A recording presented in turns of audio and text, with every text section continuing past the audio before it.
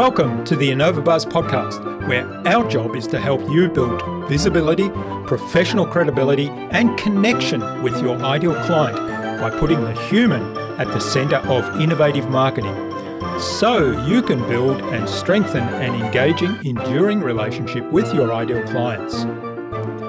I'm Jürgen Strauss from InnovaBiz, and I'm honored that you're here with me.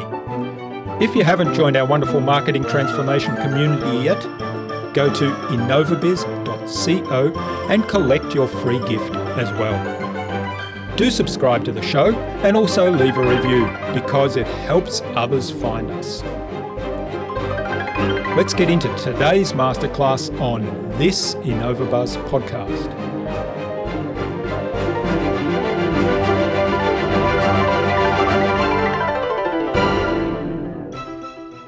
Life is simple. Don't complicate it. If you're not having fun, fix something. If I just tell people, look, if I'm going to screw up, I'm going to screw up differently next time. I'm not going to screw up the same way over and over. And on the flip side, I guess it's traditional, and maybe this is a little sexist, but it's male advice. When stuff's working, we just stick with it. So find out what you like. If you like playing volleyball, if you like painting, make sure you have time to do that on a regular basis. Give yourself that gift, and know that when you're not doing that, it's not just you that's missing out. You do have a gift, whether you, to whatever degree you love yourself or not. There are people who love being around you. And if you're not getting time with them, not only are you missing out, but they're missing out. And if you're not sure, ask them.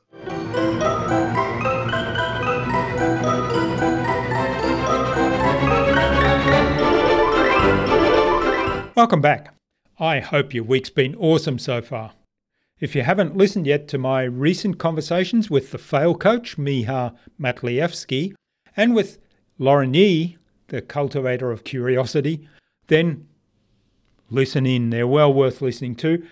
But stay here first and listen to today's conversation, because I'm really excited today to have on the InnovaBuzz podcast as my guest, Wade Galt of the 3-Day Weekend Club. Wade helps people create the life, the lifestyle, and the legacy they most desire. Wade has over 15 years' experience as a productive employee and over 20 years as a software company founder and owner, corporate consultant, sales coach, superstar recruiter, provider of mental health counseling services, and life coach. And today, with his 3-Day Weekend Club, which he founded with the goal of inspiring people to implement just that, a 3-day weekend or a 4-day workweek lifestyle, Wade teaches others to create the life they most desire both personally and professionally. In our conversation today, Wade talked to me about the mindset shift to plan for a regular 3-day weekend. He explained why working less time can actually be more productive. And we talked about creating time for the important things in life. Without further ado, then, let's fly into the hive and get the buzz from Wade Galt.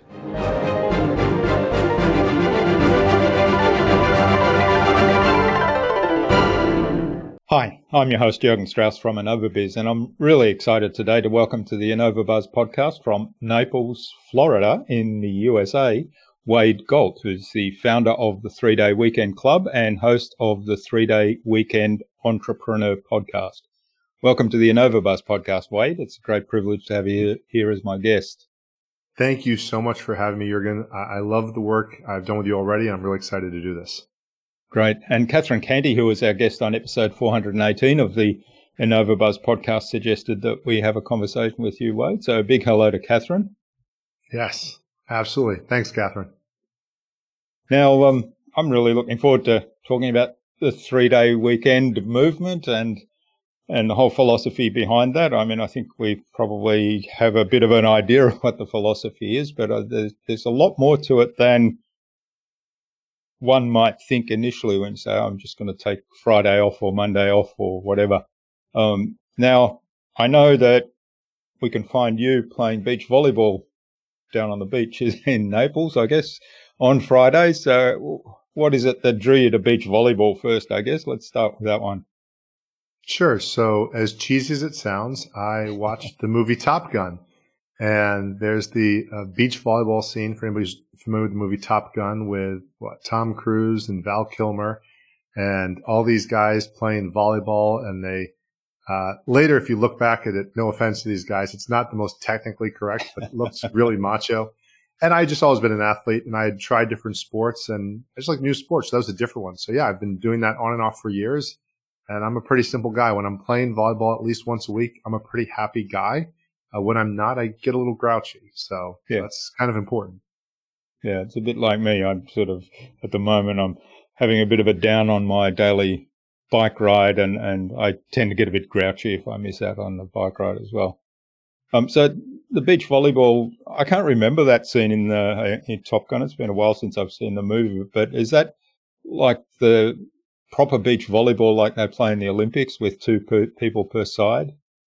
It's two people per side, and I would just simply say that some of the form is not that great when you look back, but Val Kilmer spins the ball on his finger, and he looks really manly when he does it, and it just looks like a lot of fun. And I didn't know you could get that testosterone playing a game of volleyball as guys yelling at each other and stuff like that. But that's what we do sometimes. And so to that part, a lot of, other than the actual technique and form, the rest of it's pretty true to form. Yeah, pretty athletic sport, really, when you think about it. I used to play a little bit of volleyball at school, but we played the traditional six man aside on the court and in the gym. But with two people, it's kind of diving around on.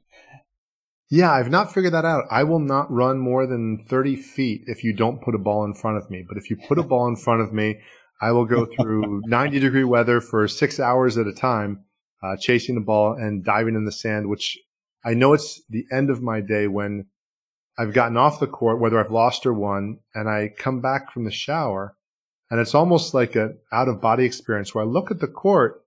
Wow, those guys are chasing the ball. It's kind of hot out. I'm glad I don't have to do that right now. That's, I know it's been a long day, and that's when I know I'm done for the day. Great.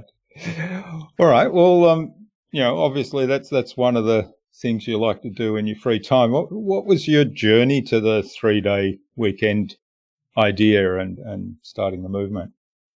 Sure. So I'm blessed. My father's an entrepreneur. My mother's always been a reader of philosophy, psychology, spirituality, that sort of stuff. So I've always kind of thought about sort of all dimensions of life, not just the work, but also the personal life side.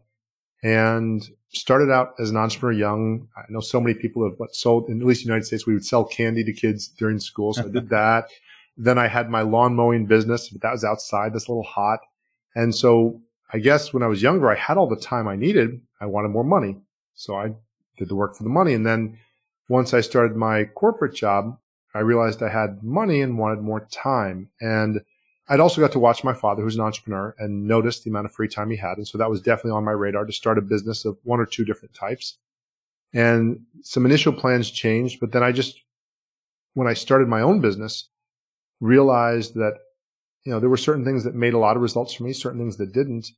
And having more time off was a big deal. But the thing that really sealed it for me is I'd gone back and forth a couple times as far as trying to work a 3-day weekend lifestyle or a 4-day work week, as Mr. Miyagi or Yoda might say. I tried. I didn't just do it.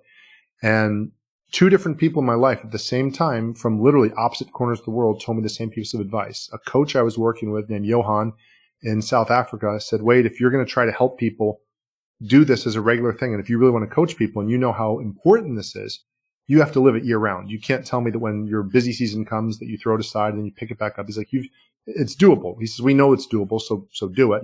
And then one of my friends at the beach Larry had been going to the beach. He's like, Wade, I've been going to the beach for 25 years, on Fridays. He's like, it's the best thing you can do. He says, you will be here next week. You have to be here next week. He commanded me.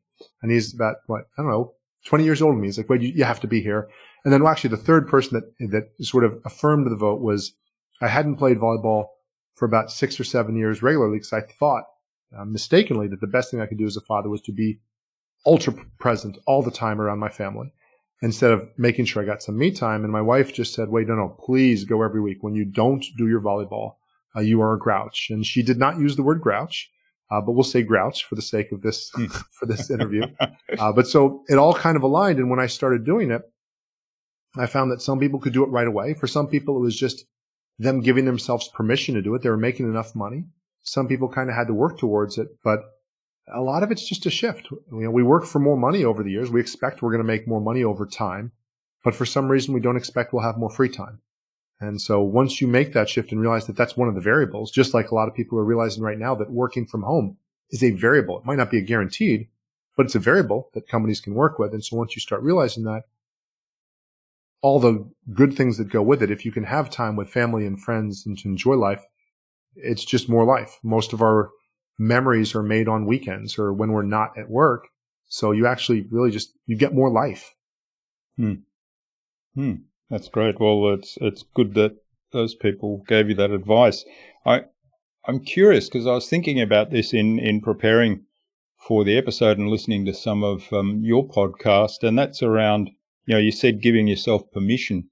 So it's around the mindset that we need to have, particularly if we're entrepreneurs in our own business. I mean, I know I find myself in that phase sometimes where I think, well, there's these things I still need to do. They don't necessarily need to be done today, but I know they're outstanding. I know they're open tasks. And so I have this guilty feeling if I say, today I'm just going to do something else. I'm not going to work today because in the back of my mind, I know there's all these open tasks I have. So how do we kind of come to terms with that mindset as entrepreneurs in our own business and say, it's okay to take the day off? I have permission to do that. Well, the first thing to think is to understand that 4-day week, 5-day week, 6-day week, 3-day week, those are all just mental constructs. They're not empirical. They're not etched in stone. And so you might ask, well, what is it that has me working 5 days a week, not 6 or 7 or whatever it might be? And to first assume that, okay, so that's an idea. It's not dogma. It's not a fact. It's not the Department of Health that says that that's what needs to be. It's just something that's commonly done. And then from there, and maybe that's the second step or maybe that's the first step. But the other part is, what are you here for? And not in some sense of that you owe the world anything or that you don't. I don't know what everybody's answer is.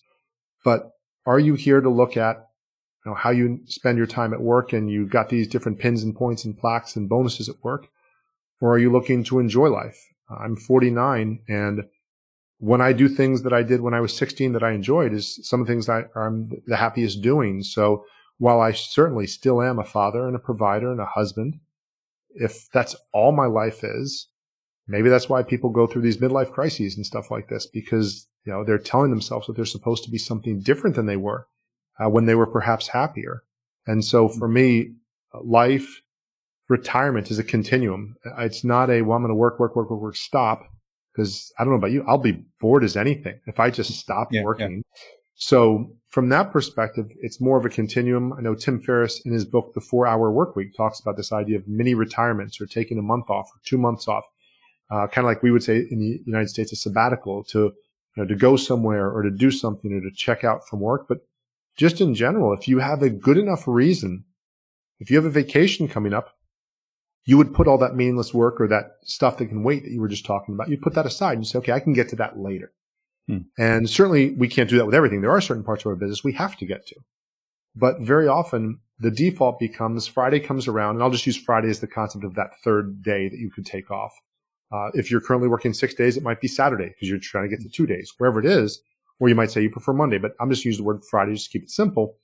But in essence, you might reach Friday and you don't really have the energy to give it an awesome day because you're kind of tired. You've worked for 4 days and you've put in good work. Presumably, if you're an entrepreneur, you've put in some good, at least 6, 7, 8, 9, perhaps 10-hour days or more. And so are you going to just sit there in your office and do $10 an hour work, which you shouldn't be doing anyway, most likely if you're an entrepreneur? Or are you going to say, I'm going to make something awesome happen today? The same way I look to make awesome stuff happen Monday through Thursday in my business, I want to make awesome things happen Friday, Saturday, Sunday. And not just out of a selfish standpoint, but if I'm a father, I want to create an awesome life for my children. If I'm a husband or a wife or a spouse, I want to create an awesome experience, whatever it might be. So seeing that our life, our individual life is worthy of that, and still noting that we're still saying that more days go to work than our personal life, which again is an idea because Hmm. 10 years from now, we might be talking about, wait, you're working 4 days? Come on, man, it's 3 days.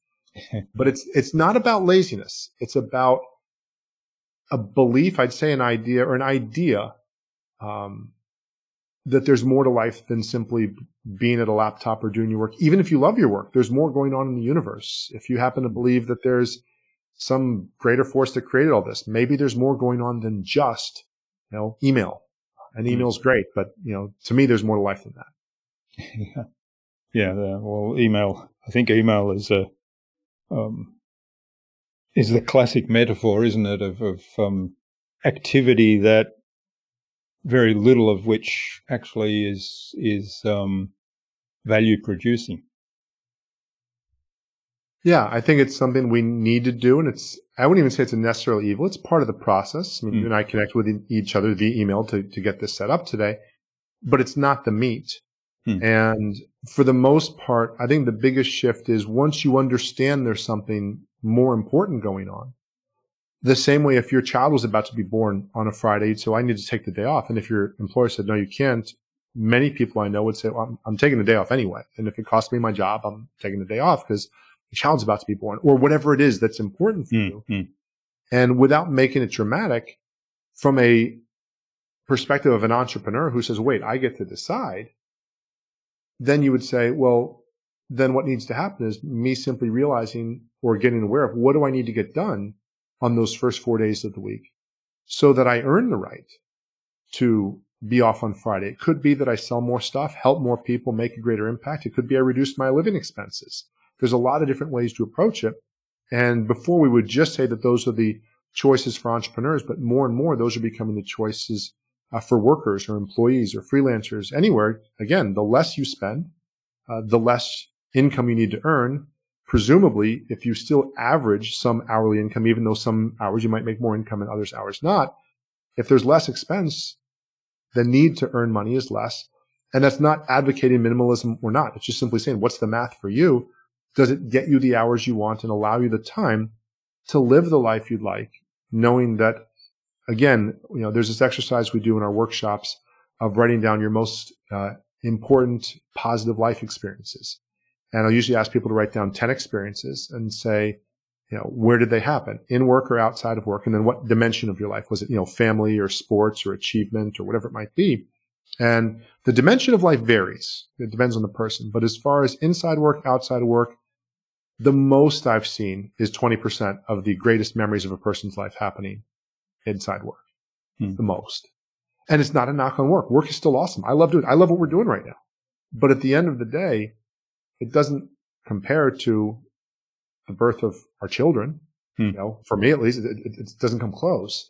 And so if you understand that, again, as I said, this idea of if the weekend, and that's just a metaphor of free time, let's say, but if our free time is when our most memorable things happen, or most of them happen, well, then more of that time we have, presumably the more time we have, and more than just presumably have experiences, more time we have to have these memories and enjoy life, and really not so much extend the length of our life in years, but the amount of life we get out of those years, even if we still live the same amount of time. And so that's been my experience, that I've never regretted time with my family. I've never regretted time hanging out with my children. I've never regretted going to the beach to play volleyball. Never, ever, zero. So those to me are those are guaranteed return on investments. Yeah.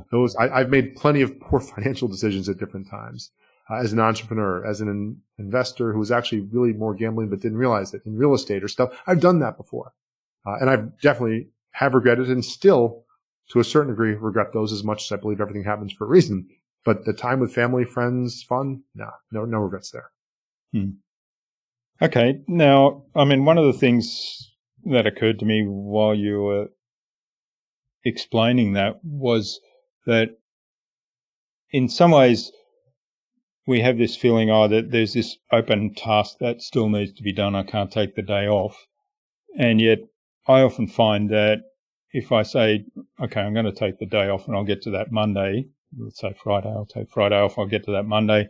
Or if it's during the day and I'm kind of stuck and floundering around, and I say, I'm just going to go out for a bike ride for 2 hours or go out for a walk for a couple of hours. and then come back and get to that activity that you're actually a lot more productive having had that rest.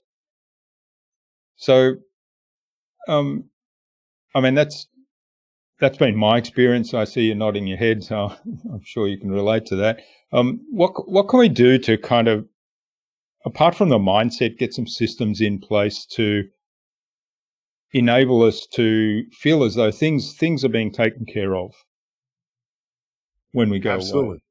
So a few things, and to be really clear. So first of all, when I say 3-day weekend or 4-day work week, it's a concept that's in general getting to do what you want with your time. So there are some people that say, my children are in school 180 days of the year, and that's usually Monday through Friday. I want to work when they're in school so I can be free when they're not. So that might be your version. So this is not selling a specific version. I will say this.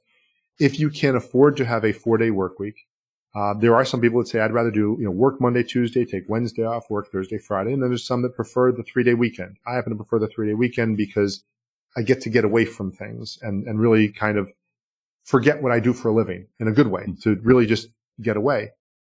But I think overall, there's definitely, there are a few things that, first of all, it's flexible, it's fluid. Yes, sometimes during the day as entrepreneurs, I hope we're not tied to 9 to 5 in the sense, and there's nothing evil about that. But if in the middle of the day you're losing energy, yes, go for a bike ride, go for a walk. I do that myself. Do those things and I'll come back to something.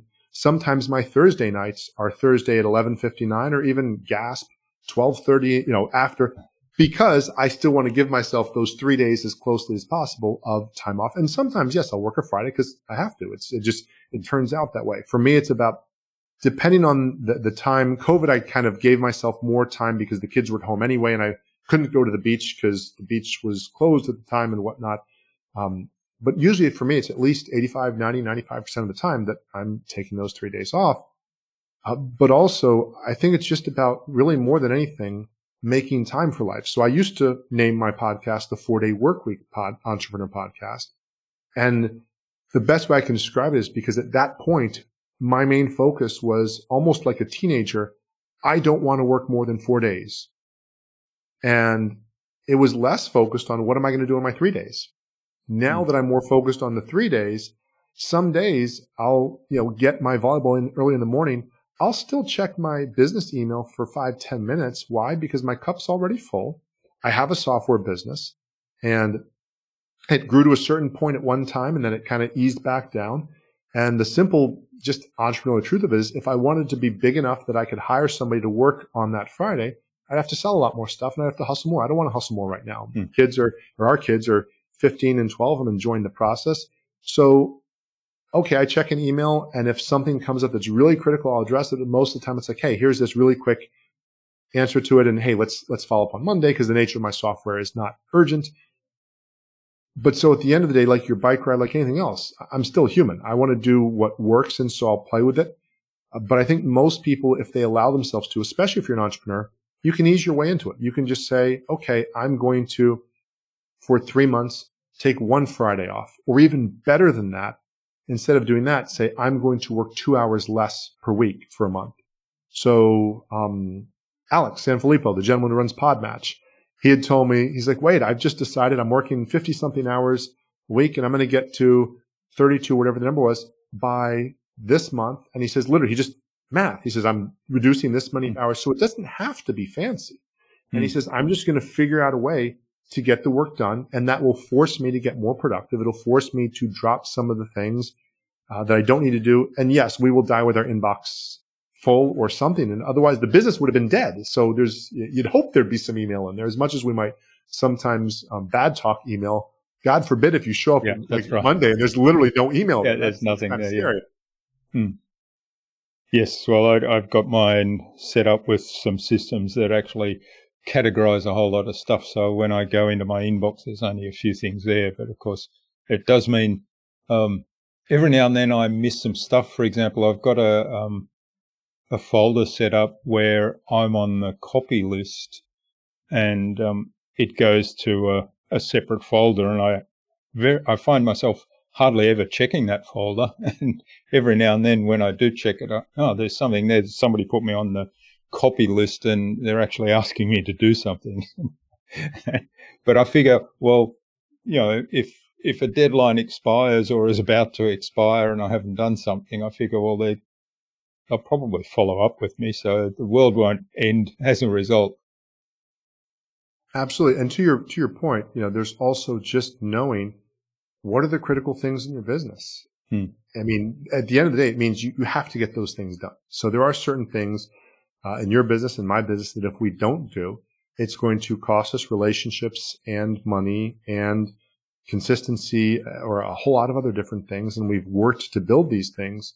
So there definitely is a self-awareness piece. This is not magic. There is no magic here in the sense of, avoiding responsibility or being economically childish about it. It's about being wise enough to see what actually turns into results, what doesn't. And for me, possibly the most disappointing part of it is the realization, at least that I've made, that for the most part, the things that earn me steady income are things that I've done repeated times, which for me sometimes equals boring. And the flip side of that, the things that are really, really exciting might not earn me any money. So sometimes it's this understanding to say, okay, well, if I can get done the things I have to, even better, Monday, Tuesday, Wednesday, and I can be a little more experimental in some of my stuff Thursday. And that way, when I hit the end of the day Thursday and say, I've got these things I need to, but oh, wait, this is the project I'm working on that is important, but it's not urgent. There is nobody waiting on a deadline. There's nobody saying, hey, it has to happen here. And as important as it might be in my work world, I've got all these other things going on in my personal life that are more important. So I gladly say, okay, I'll get to that Monday. Because any entrepreneur knows things, no matter how much we even try to account for this, things take longer than we think they will. They don't happen as quickly as we thought they would. They don't turn out as good as we thought they would. The little hitches come up. So if you can accept that, and I guess for me, most importantly, if you're enjoying the process, if you're enjoying every week of your life, and 1 week goes sour, which that happens once in a while, or not so, okay. But if your default schedule, and this to me is one of the most powerful things, when your default schedule is something you enjoy and you don't have to go on vacation to enjoy life, like even if, as we just experienced with the COVID, that for a long time we didn't go anywhere, but probably about 50, 60, 70 weeks of the same schedule for the most part. It's like, well, but I still like this schedule. I would like some more variety, but I enjoy this. As opposed to what we see often very here in Florida is the person that doesn't like their life, the way it's constructed. And it doesn't mean they're miserable, but they don't like it. And they're coming down here for a week or two trying to, I guess, make up for that. But then everything becomes stressful because it's got to be the best day at the beach. The sun's got to be the best. There's all this pressure on the vacation to make up for the fact that they don't like their job or they don't like where they live or whatever it might be.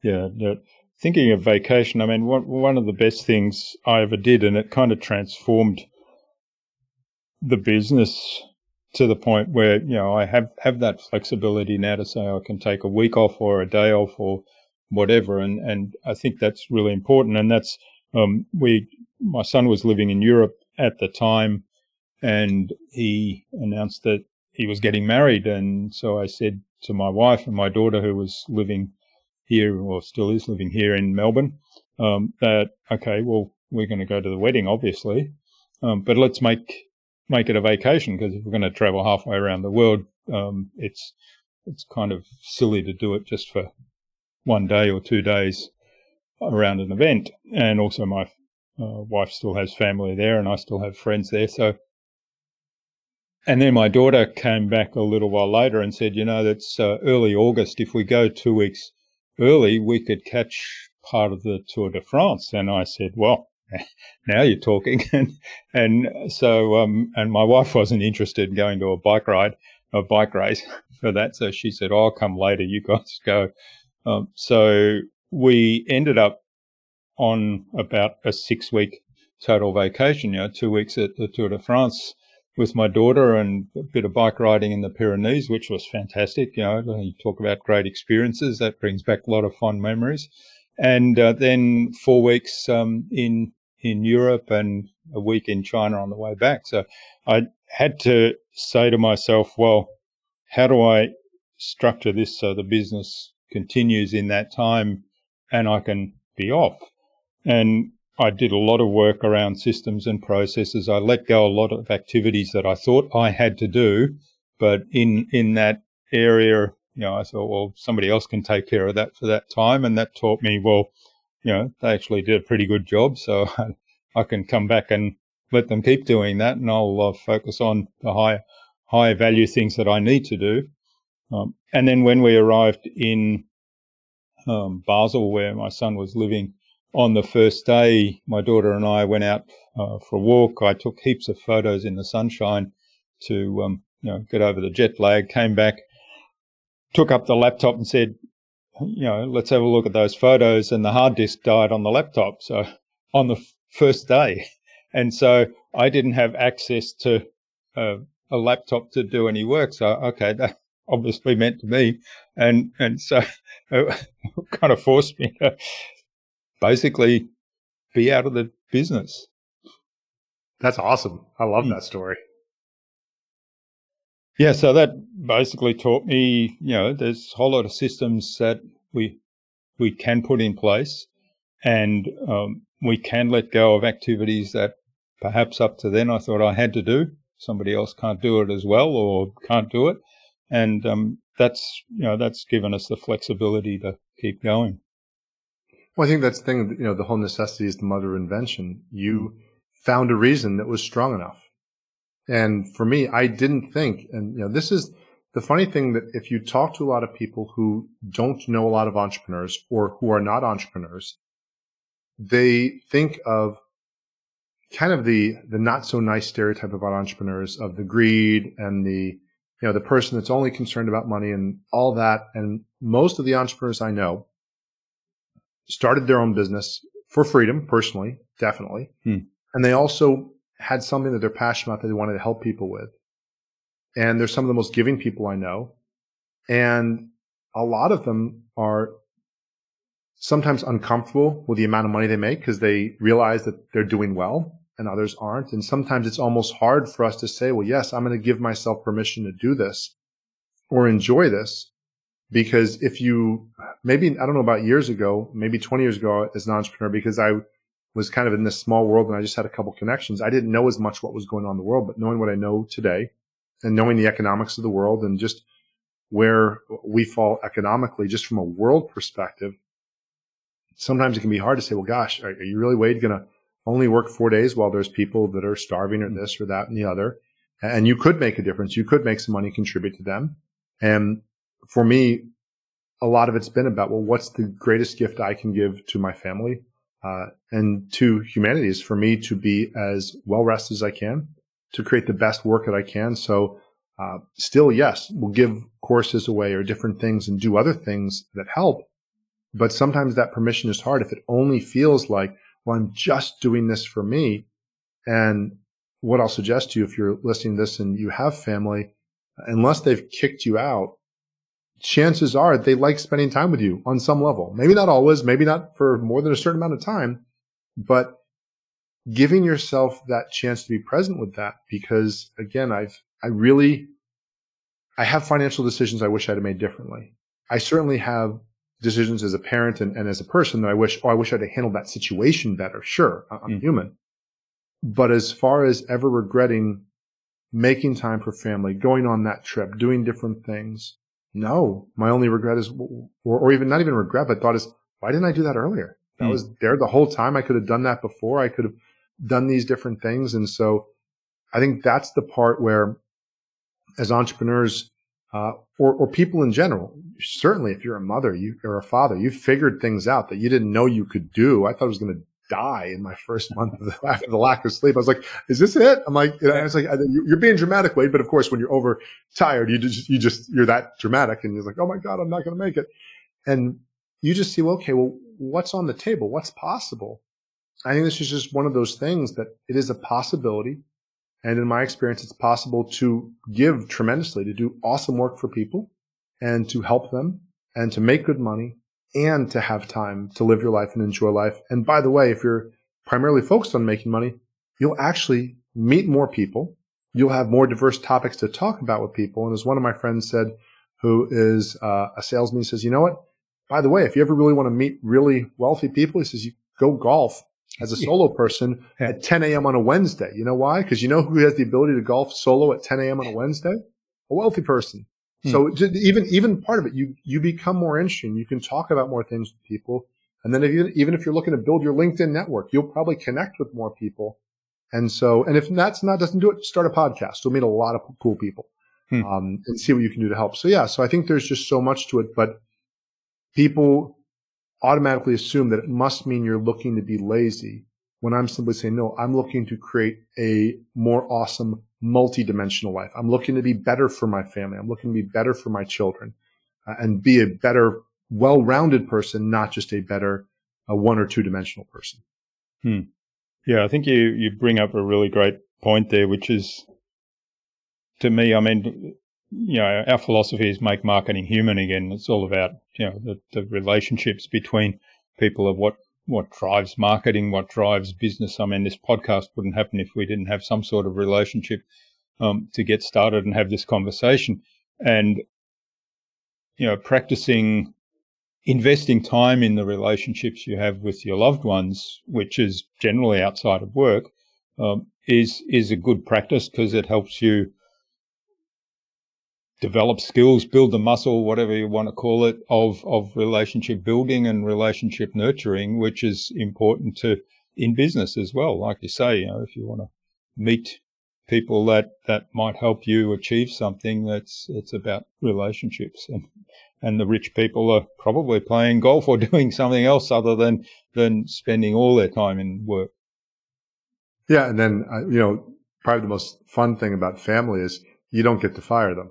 I mean, you can technically, and if it's really toxic, of course, that might be a good idea. But for the most part, you have to come back and face that person, especially if they're in your household, who simply disagrees with you. And of course, if they're your children, they almost might even take a little pleasure in disagreeing with you. So, all the emotional and social skills that come with that certainly lead to something. But again, just in general, it's just about enjoying the process. And again, to be clear, I enjoy, as you do with your work, while I'm in work, I'm very focused. I want to make an impact on people's lives. And I do believe that impact precedes income.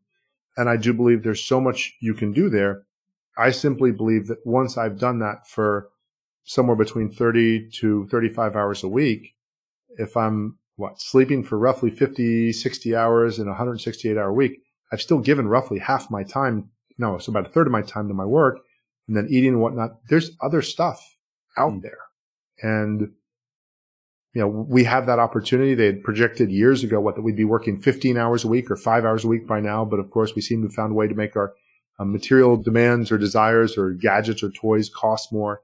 But for me, I've found that the people I work with, once they find that reason, they'll go through a shift. They'll shift towards that. And then they might even pull back. They might say, okay, wait, I only want every other Friday off. Or I got enough time. Like a lot of kids people with COVID. Wait, I got to see my kids, man. I'm good. I don't need your 4-day work week stuff. I got to see plenty of my kids. All right, man. All good. I wish I'd go to school again. Oh, cool. Exactly. So in some places that happens, but overall, it's kind of like the idea of being able to afford to retire, even if you don't retire. That's a good place to be. I'll never argue that. But the idea of actually stopping working, at least in the American culture, it's been documented. The average lifespan of a male is 2 years after retiring in the United States. Yeah. So it's, I don't know where it is elsewhere, but it's not necessarily a good thing. And if you look at nature, birds don't say, I'm done flapping, man. I'm just not going to flap anymore. I'm good. So I'm not even sure how natural retirement is. And if you look at the United States, we did it simply to get people out of the workforce to make room for people coming back from the war so they'd have jobs. So it wasn't grounded in some, holistic, eternal truth. It was simply a very practical decision. Yeah. I certainly, I was having this conversation with somebody recently on a podcast about, that when people stop working, if that's been their whole life, that their life expectancy after that is usually rather short, unless they find something they're really passionate about and can put the energy in. So I guess that's, turning that around, because you mentioned, there's a couple of things I want to dig into. You mentioned impact precedes income. So this mindset of it's not the time I spend on the business, but it's the impact I have, which is going to be the major contribution. The second part of it is the enjoyment aspect. So if you're, 7 days a week, all your waking time and under pressure all the time is probably not less enjoyable than if you spend less time and take the time off. So, but I know the thing I'd like to explore some more is this idea of what else is there. For example, you talked about the retirement and the idea that often people only have a couple of years lifespan after they retire because work has been such a big part of their life, and all of a sudden that's gone. So how do we, in that example or in the example of, okay, I'm only going to work 3 days or 4 days a week, how do we turn that around so that we don't get into this, I'm retired now, so what do I do? It's actually kind of difficult, though. The first while, it's a little weird in the sense that, okay, what do I do this time? And so at first, it's kind of like if you get let's say a 3 or 4 week vacation, you've never had one. The first 2 or 3 days are awesome. The first week is awesome. Second week, third week, you're like, oh, I kind of missed that work thing, or you're just kind of lost. And for me, it is about definitely exploring what's outside work. So to your point, yes, if people, and I don't know the research on this, but I would imagine if people say, yeah, I've stopped working for money, but I'm going over here and I'm volunteering. I think of Jimmy Carter in the United States with his hammer, 90 something, still helping build houses for Habitat for Humanity, and just being engaged. What I found is it gets me more involved in some of the other things, playing my drums, perhaps volunteering.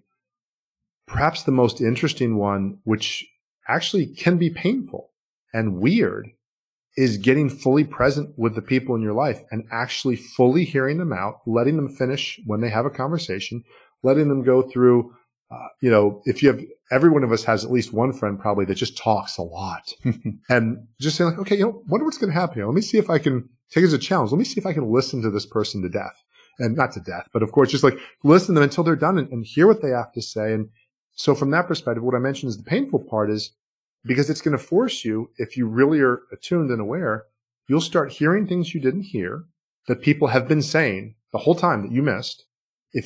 Because you start getting a little more in tune when there's more space and there's less pressure, and you start hearing what they're asking for. You don't have an excuse. Oh my gosh, I can't do that because I've got to go do this. It's like, oh wow, I do have time to do that. You might or might not have the money to do something, but I have the time to do that. Oh yeah, I can help you, cut your grass, or, so, just something I didn't really want to do. I can volunteer and do something. So there's this sense of, especially like a lot of entrepreneurs, we're very productivity focused. Some of my friends have said, Wade, I found if I take that day off, I just end up either doing chores around the house, helping, or hanging out with my kids more than I want to. I said, okay. I said, well, then what else is there? Is there volunteering? Is there even start a new venture? But perhaps, and this is where I'll throw in a little bit of editorial, if you understand some of the finances of the world, if you, there's Hans Rosling's book called Factfulness talked about the idea that 6 out of 7 people on the planet live on less than $32 a day. And I don't say that to make anybody feel guilty. Hey, I'm happy. I'm blessed. I was born in a part of the world where that's not my reality. And yet I know plenty of people who have way more money than I do that are not happy. And I know there's people who make less that are happy. But overall, if you understand that, and I've sometimes told my kids that, I say, look, I don't tell you that to make you feel guilty. Why I tell it to you is because I know there are people who are happy in all parts of the world. There's been surveys done. And so what it proves is the money is not the variable. Obviously, it's nice to have money. It's nice to have the options and the choices that come with it. But if you start realizing that, then you start realizing, well, okay, I was worried. Well, what if I took this 5th day off and, instead of working it, I took it off. What am I missing out on? What's that opportunity cost? What else could I have bought? And the answer is usually some sort of thing or some sort of fancier time off. But at the end of the day, some of the most basic things, taking a walk through nature, being present with people, my gosh, spending time with the elderly, some of the people that have paved the whole world for us, where I don't know about other parts of the world in the United States, we have a tendency to kind of minimize their value. Oh, well, they're old and that sort of stuff, as opposed to realize, what they've done and what they've put in front of us. So it definitely leads to discomfort.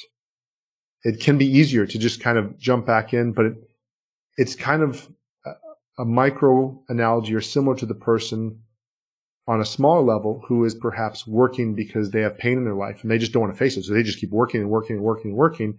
And that's their distraction. I'd say drug because that's a borderline thing, but like any other addiction where sometimes people are like, look, I've experienced a lot of pain. I don't want to feel it. So whether it's sports or betting or gambling or sex or drugs or whatever, or overworking, I don't want to feel it. And again, I don't in any way criticize those people. I just say, gosh, I hope you find something that's more fulfilling than kind of trying to distract yourself from life, and being able to be present. So for me, there's so much that comes in it. It is, there's this idea that I've heard about from different people saying that your best spiritual teachers are the people closest to you that really annoy you the most. And, so this, my wife and I will joke, oh, no, you're my spiritual teacher. Oh, no, you're the master. You're my spiritual teacher. And so when you look at it, it's more of life. And so if you don't want that, or if you try it, you might find it at times it's a little interesting. But again, as entrepreneurs, as we know, and we hold to, there's not always the greatest lesson in success. Sometimes the better lesson comes from the failures or the discomfort or the things we're uncomfortable with. Mm. Yeah, it's fascinating topic. I think the key point is there's a choice that we have. We have the choice, and I guess one question I have: how do we, for those that are not entrepreneurs in charge of their own business, for those that are working in a job, they have a boss, they have an organization around, how do they bring this idea into their life? But there are choices, right? Yeah, well, at the end of the day, there are variables to work with. And, near to you all in New Zealand, Andrew Barnes and his company, the Perpetual Guardian, did it more from a company, a very enlightened place of saying, as the company, how can we offer this? And more people are doing that. And they have a whole movement around that, the 4-day week global movement, which is awesome. And then as somebody who's worked more with individuals than with groups, I said, look, as an individual, in any negotiation for a job, you would say, here's what here's what I believe I contribute, and let's see what I'm worth. And if you don't understand the business model you work for, it puts you at a bit of a disadvantage. But as we're seeing right now, there's a couple variables. Number one, in the world, people are being offered more and more options to work from home. So work from home is not the same opportunity as a 4-day work week or a 3-day weekend, but it's a greater quality of life for some people. So it's another variable that's now been added to the negotiation equation that wasn't there before. And similarly, 3-day weekends is an option. Now, something that some people are missing is there are a lot of companies right now that have worked really hard. They've trained great employees, and employee training costs are high. And they would love it if their employees came to them and said, hey, would you mind if I worked, let's say 4 days, so I work 20% less, and on my hourly income, because this is an adult agreement, pay me 20% less. So in other words, pay me the same hourly income, if you will, but show me what results I would need to achieve to be worth my full income. And I'll work on those results. So that's a more adult conversation. As an employer, I love to hear somebody talking to me about results. Or as one of my friends said, Wade, you know what? If you tell me they're going to get 5 days of results in 4 days, would I give them the 4-day work week? Maybe, but I'm still taking the risk. But if you tell me, Wade, they're starting to oversimplify things. Wade, if they're getting 6 days worth of results in 4 days, I'll gladly pay them for 5 because now they're gaining, I'm gaining. So somewhere in there, the decision, if it can be made in a way that is aware of what is the greatest result that the company needs. And they might not tell you what it's worth to them economically. Many of them won't disclose that, but you can do some research and you can usually find out. But you say, bottom line, what do you need from me in a week? I need you to achieve 40 things. Okay. If I achieve those 40 things, and you can almost reverse the conversation. If I hit 40 hours and I've only achieved 20 of those things, would that be bad? Yeah, that'd be bad. Okay. If I hit 60 of those things, would that be good? Oh, that'd be really good. Well, what if I hit 40 of those things or 45 of those things? Now we're at a gain, or 44. That's a 10% gain. How important is it how many hours I work? And if you're in a super large corporation, you might run into more challenges because then they do have to consider everybody else. If they did it for you, but there's usually some smaller version of a competitor. Or you might say, hey, can I be the pilot project? Can I be, because the negotiation point, simply put, is employee turnover costs. Every month I have to train a new employee that has not been in my business. it's costing me their salary plus at least another 50%, sometimes double their salary between costs, benefits, and then other employees training them. So employee turnover, might have a lot more power than you realize. And so again, it's just another variable to negotiate with. So if they say, well, we can't pay you as competitively as the marketplace. So, hey, what about this? What if tell me what the results are. If I worked from home, and sometimes even working from home can be a bridge to say, because work from home is still kind of like, okay, we trust you and great, get the results. And then you can eventually move towards things, but it's far more flexible. It's never been more widely accepted that at least work from home is a possibility on the table. And I think a 4-day work week is coming pretty soon. Yeah. I agree with you. And particularly, you touched on the working from home, that, that's become a lot more accepted as an option for the future, not just an option dictated by the pandemic and the need to work from home. And thinking back to my days when I was traveling around Asia in the corporate world, I was staggered by the number of people who spent 2 or 3 hours twice a day on their daily commute. So imagine, there's 6 hours that suddenly are available. And if you took 2 hours of that and added that to your work day, now you've just filled 8 hours in 4 days. And the other 4 hours you have available to do whatever it is you want to do. Spend more time with family, friends, go and play beach volleyball, whatever. And you have 1 day off, and they've still worked the same hours if you're just measuring time. But yeah, to turn it around the way you explained it there in terms of productivity and what do I need to achieve, I think that's a really good conversation. Now, obviously, some work might not be suited to that. Production line work, maybe. Although, I know that several years ago there was this idea here in Australia, in particular, of a rostered day off every fortnight, which might be a way to look at this again. And so the rostered day off meant that every employee had a particular day. It was a roster. So the business knew, who was there all the time, that it wasn't sort of haphazard. So there are ways to introduce it into big companies as well. Absolutely. You just got to make sure that people understand the results still need to happen. And just a quick comment on your point of the traveling. Quite a few of my friends who have to travel a lot said things really shifted when their company realized that they could do one webinar presentation. Oh, no, wait, they could do 3 or 4 in a day from their office, as opposed to traveling to 4 of them, which would take 4 days. So it actually turns out even being better for the company, because some companies will take the approach and say, well, hey, you don't cost us that much. You might get us a huge sale. We'll ship you around the country. But when you start realizing it's actually inefficient, and again, now that it's become accepted and a best practice to say, well, if we can't at least get from point A to point B via Zoom or some sort of Skype conversation, why are we flying out there? That's just, it almost looks too desperate. So it's funny how things shift once people start shifting what's commonplace or what's the best practice. Great. Well, this is fabulous, Wade. I mean, we've gone on for quite some time now, and we've been talking about time and being more productive with time. So I think it's a good time now to move on to the buzz, which is our innovation round. It's our lightning round where I ask the same 5 questions of all of our guests. And the idea is that you'll share some tips from your experience and inspire the listener to go and do something awesome as a result today. Are you ready? Ready. What's the number one thing you think anyone needs to do to be more innovative? For me, it's been to create time for thoughts. So whether that's bike riding in nature, whether that's meditation, yoga, 3-day weekend, prayer, asking for guidance from the divine, whatever it is that works, but it's space, room for the brain to come up with more stuff.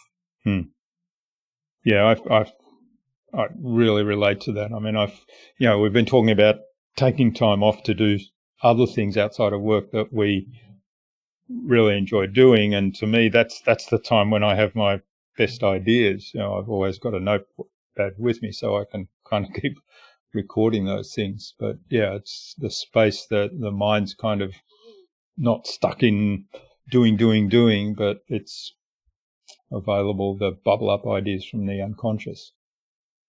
Absolutely. What's the best thing you've done to develop new ideas?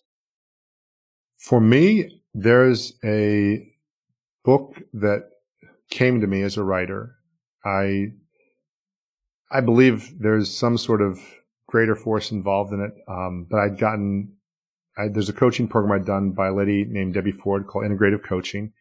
And a lot of it had to do with just getting quiet and asking for guidance from the divine. And for me, that's where my best ideas come from. So as I tell people, I'm not here to sell it. I can't prove the divine exists. In my psychology degree, we would say it is efficacious. It's effective for me to believe that there's a divine. It works for me. But so that process of getting quiet, asking for inspiration, and listening and sitting, that is for me by far, because the quality of ideas that come from that for me are always of a more true to who I am, as opposed to this email that came in or that email came in, or even something brilliant that somebody else might be doing that might just not really be for me. So when it comes from inside or bubbles up from inside or whatever that process is, it seems to be aligned with who I am and where I'm looking to go.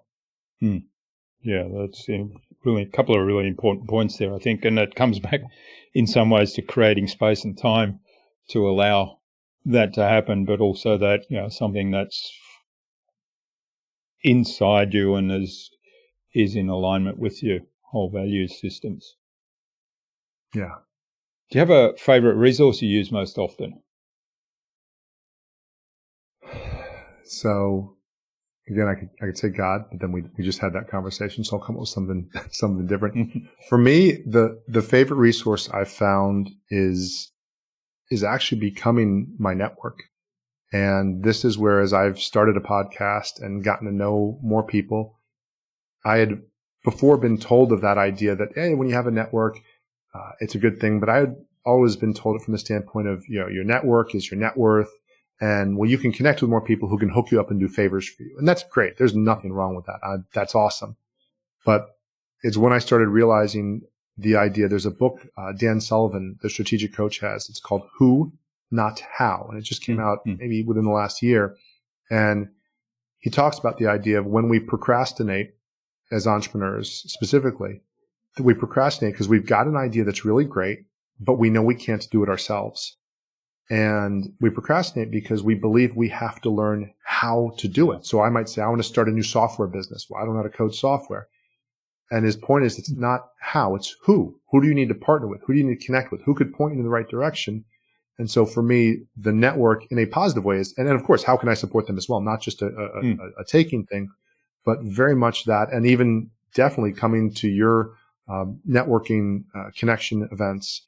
And then networking is not even, again, doesn't do it enough justice, but your connection events of connecting with people and hearing what they're about has cultivated that more. So I really, maybe I'm naive, I really do feel like I have allies in a good way, creative allies around the world who will help me. Not in a way that's going to hurt them, not in some really weird way, like they're going to, they don't need to take a bullet from me. I don't need that. I don't think I'm going to get shot at anytime soon, God willing. But just at least that sense of, if I need to figure something out, it's not even lazy. It's just wise. Oh, I already know this person who's in that field. Why am I going to even, if I need to study it, I'll eventually read a book on it. I'm willing to read a book, but why would I read the book first? Why would I even Google it first? I'll just send in, a text or a note to so-and-so. And so that's been a huge tool for me. Yeah, it's wonderful, isn't it? And I think the idea of, going away from this network is I think, the network is your net worth philosophy is right, but to kind of make it a transactional thing, I think devalues it. So it is about relationships, and also it's, you're probably the third person now that's mentioned that Dan Sullivan book, Who Not How, to me. I like the title. I'm going to have to go have a look at it and read that. The concept of, I want to do this thing. I've got this fabulous idea. I don't know how to do it, so I'll learn how to do it. Now, there's nothing wrong with learning how to do it if you're really inspired and motivated to find out how that works. At the same time, I think, you can accelerate that learning hugely by connecting with somebody that's already done it, already knows how to do that, and say, can you help me learn this, or can you help me do this, or can you help me learn this? So, you still have that choice. Yeah, I think it depends on your objective. Like when I play sports and I watch my son do this, I got him some videos from Steph Curry, one of the best basketball players in the world, on shooting, and helped my shot. Great stuff. But then sometimes he'd say, Dad, I just want to play with the ball, and kind of like he's enjoying that process. And so, yeah, he's inspired to play with the ball, and it's that hobby-like thing. On the other hand, he also knows that if he really wants to, by next week, have the best shot, he knows the formula. So again, that's from a who. Who taught him that. So I think knowing that you can access both of those is pretty empowering. Right. All right. Now, what's the best way to keep a client on track? Find out what's most important to them relationship-wise and time-wise. Because to me, the simplest reason I know, I used to say this is for entrepreneurs, but this is anybody. We have this thing I ask people, what's your X, your Y, and your Z? You want to make X number of money and X number of time doing X number of money and Y number of time doing Z work. So I say, okay, that's what you want to do in work.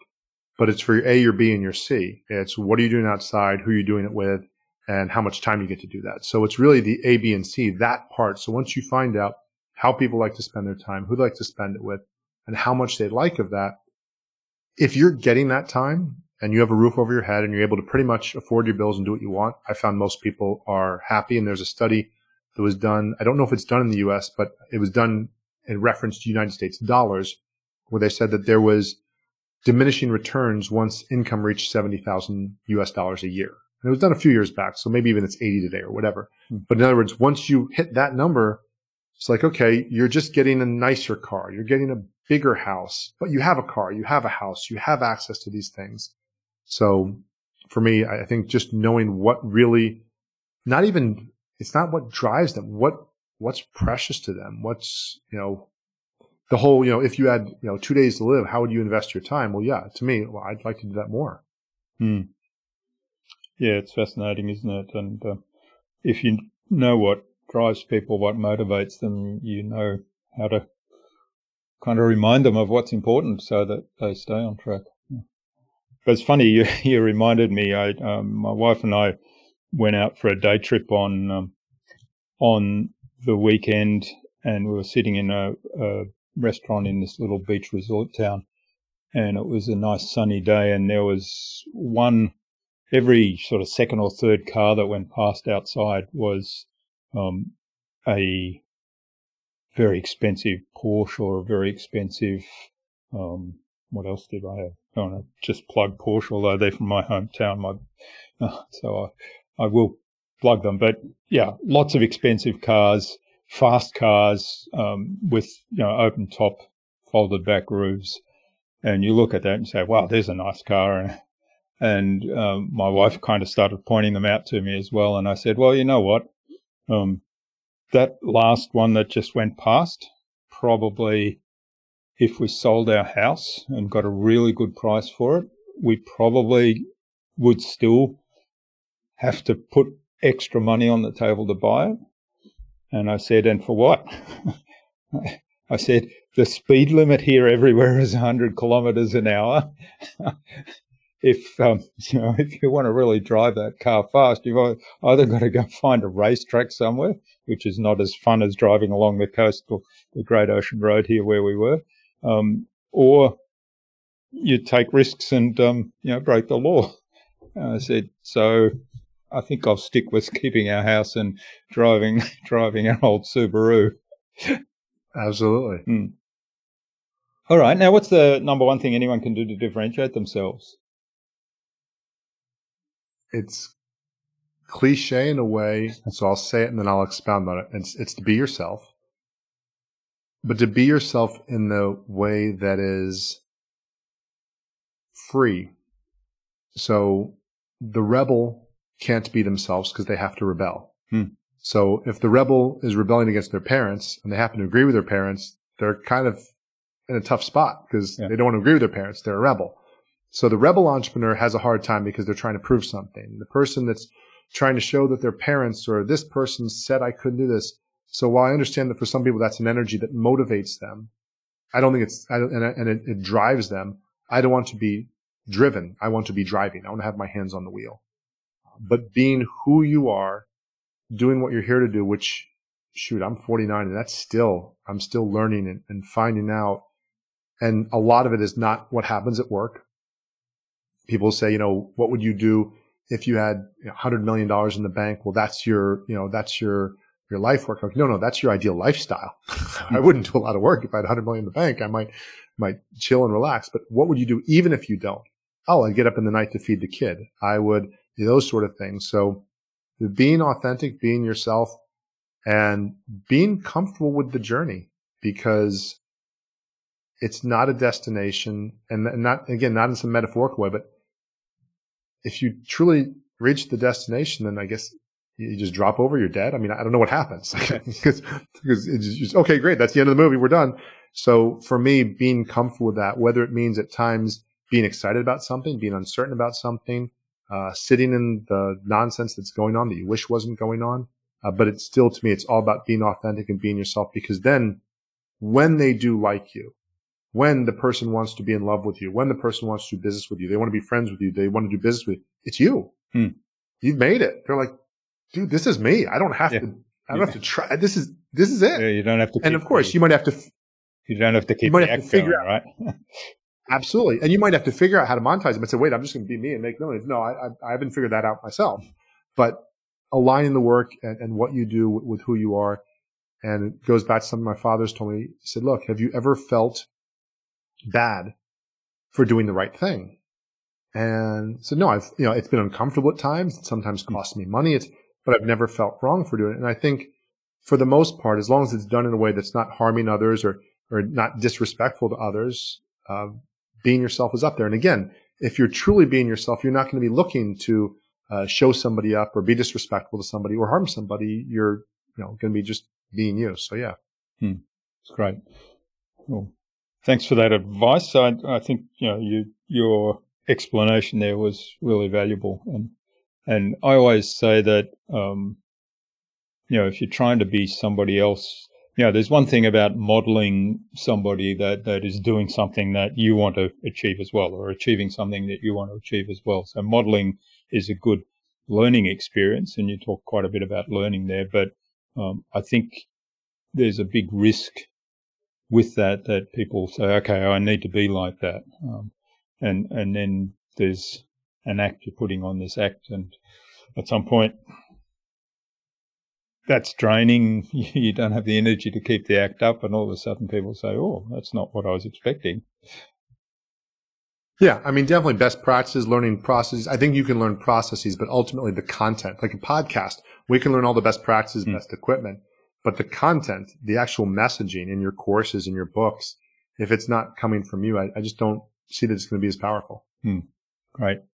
All right. Well, thanks, Wade. Now, where can people find out more about you, the 3-Day Weekend Club, the work you do, and maybe even reach out and say thanks for what you shared with us today? Awesome. So if people want to learn more about all the books I've written, which some of them are around 3-Day Weekend, some of other stuff, they can just go to wadegalt.com, WADEGALT.com, to learn more about creating a 3-Day Weekend lifestyle, whether you're an employee, entrepreneur, freelancer, side hustler, wherever you are. You can go to 3dayweekendclub.com, and there's a free part of the membership there where we share some of the content that helps you get going with that. And then if you want to go deeper, there's some courses around that. There's an investment for those. But basically, we'll share with you where you can do that. And then, of course, you can always just listen to the 3-Day Weekend Entrepreneur Podcast, which is not just for entrepreneurs, but I had to find some keywords that at least made it stick. It's still focused on entrepreneurs, but it's for everybody as well. Yeah, and there's lots of good stuff there. And you recently mentioned Andrew Barnes from the 4-Day Work Week movement, and you recently had a conversation with him on that podcast, right? With Charlotte, actually, though. She Charlotte. Works with him. I'm hoping to have one with him as well. But he's, I know, busy with a lot of different things. So I said, okay, Charlotte, will you please give me and she knows so much of the details of what's going on. So I'm actually hoping to maybe get with him sometime to get an update what's going on. But yeah, they're doing awesome work. They really have figured out how to evoke a movement from it. And they're coming from a place of their cup is full. They don't need the extra money from it, as far as I can tell. I mean, the company they did the experiment with, he owns the company or is a co-owner of the company, and it's 16 locations and it's financial services. And they truly want to help other people get this. And so they're doing the work. So yeah, it's really, really cool stuff. Yeah. All right. Well, fabulous. Now, finally, who else should I get on this podcast and why? Okay. So you might have already had him. I'm not sure. I've not looked at all your episodes. I would say Alex Sanfilippo, the founder of Podmatch. I'm really impressed. I've only met him. Okay. It's been about a year now ago. I met him when PodFest was coming up, and he had just launched Podmatch, which is a matching service for podcast guests. And that in and of itself is not remarkable. There's a lot of other companies like that, but who he is and how he approaches things, the character of who he is, what he does, and he truly is humble, coachable, learnable, and willing to execute. He's what he's done with Podmatch. He and his team and his wife helps as well, Alicia. But what he's done in a short period of time is pretty spectacular. So having seen what he's done in a year, I'm really excited to see where he goes, and he's just an awesome human being. Okay, well, we'll reach out to Alex, and we haven't had him on the show yet, so we'll reach out to him. I do use Podmatch from time to time, so we'll reach out to him and bring him on the show as well. Awesome. So do you have some parting advice for our listener today? Life is simple. Don't complicate it. If you're not having fun, fix something. I just tell people, look, if I'm going to screw up, I'm going to screw up differently next time. I'm not going to screw up the same way over and over. And on the flip side, I guess it's traditional, and maybe this is a little sexist, but it's male advice. When stuff's working, we just stick with it, So find out what you like. If you like playing volleyball, if you like painting, make sure you have time to do that on a regular basis. Give yourself that gift, and know that when you're not doing that, it's not just you that's missing out. You do have a gift, whether to whatever degree you love yourself or not. There are people who love being around you. And if you're not getting time with them, not only are you missing out, but they're missing out. And if you're not sure, ask them. And you'll find it. If you're not sure, hey, what am I missing? What are you all missing out on? If I'm am I working too much? And if I am, what are we all missing out on?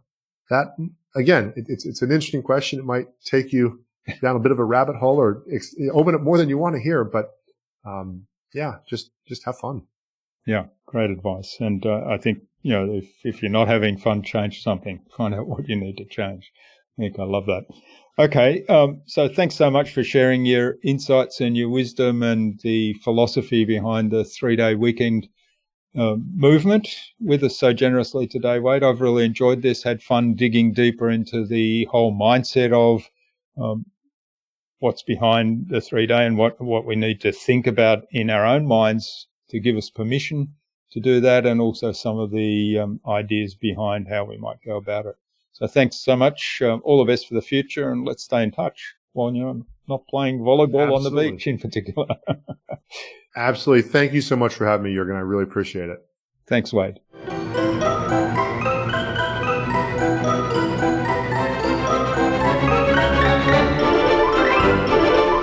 I hope you enjoyed that wonderfully engaging and really insightful conversation with Wade and took something away from his episode. I love the quote, "Impact precedes income," and I really like Wade's idea of keeping things simple for focusing on the most important things we value. They were highlights for me. He's absolutely right in terms of keeping things simple. We do have a tendency to make things a lot more complicated than they are. I'd love to know what you took away from Wade's episode. Leave a comment below the blog post, which you can find at innovabiz.co/Wade Galt. That is WADEGALT.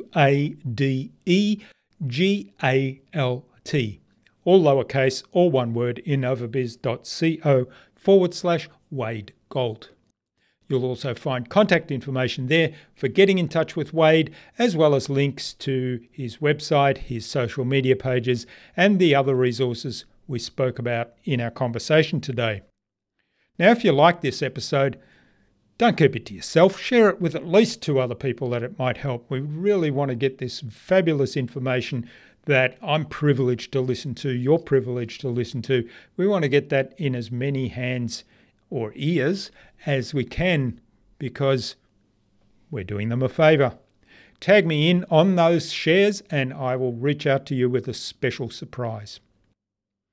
Wade suggested we have a conversation with Alex Sanfilippo, founder of Podmatch, on a future InnovaBuzz podcast episode. So Alex, keep an eye on your inbox for an invitation from us to the InnovaBuzz podcast, courtesy of Wade Galt. Tune in again to the next episodes of the InnovaBuzz podcast. We have yet more fantastic guests lined up, including the lead boss, Kat Stanchik, and Arliss Dudley Cash from Solutions by Arliss. Thanks for listening to this episode. Make sure you subscribe to the show to be reminded of new episodes. It's free to subscribe. Leave a review if you like. Even if you don't like me, I'm okay with that. I'm asking you to leave a review because it helps other people find this show. Go to innovabiz.co to join our marketing transformation community and access a free gift my team and I made for you. It's the Marketing Master Mini Class. We want to give you everything you need to transform your marketing into a human-centered, relationship-focused growth engine. Until next time, I'm Jürgen Strauss from InnovaBiz. Remember, be awesome and keep innovating.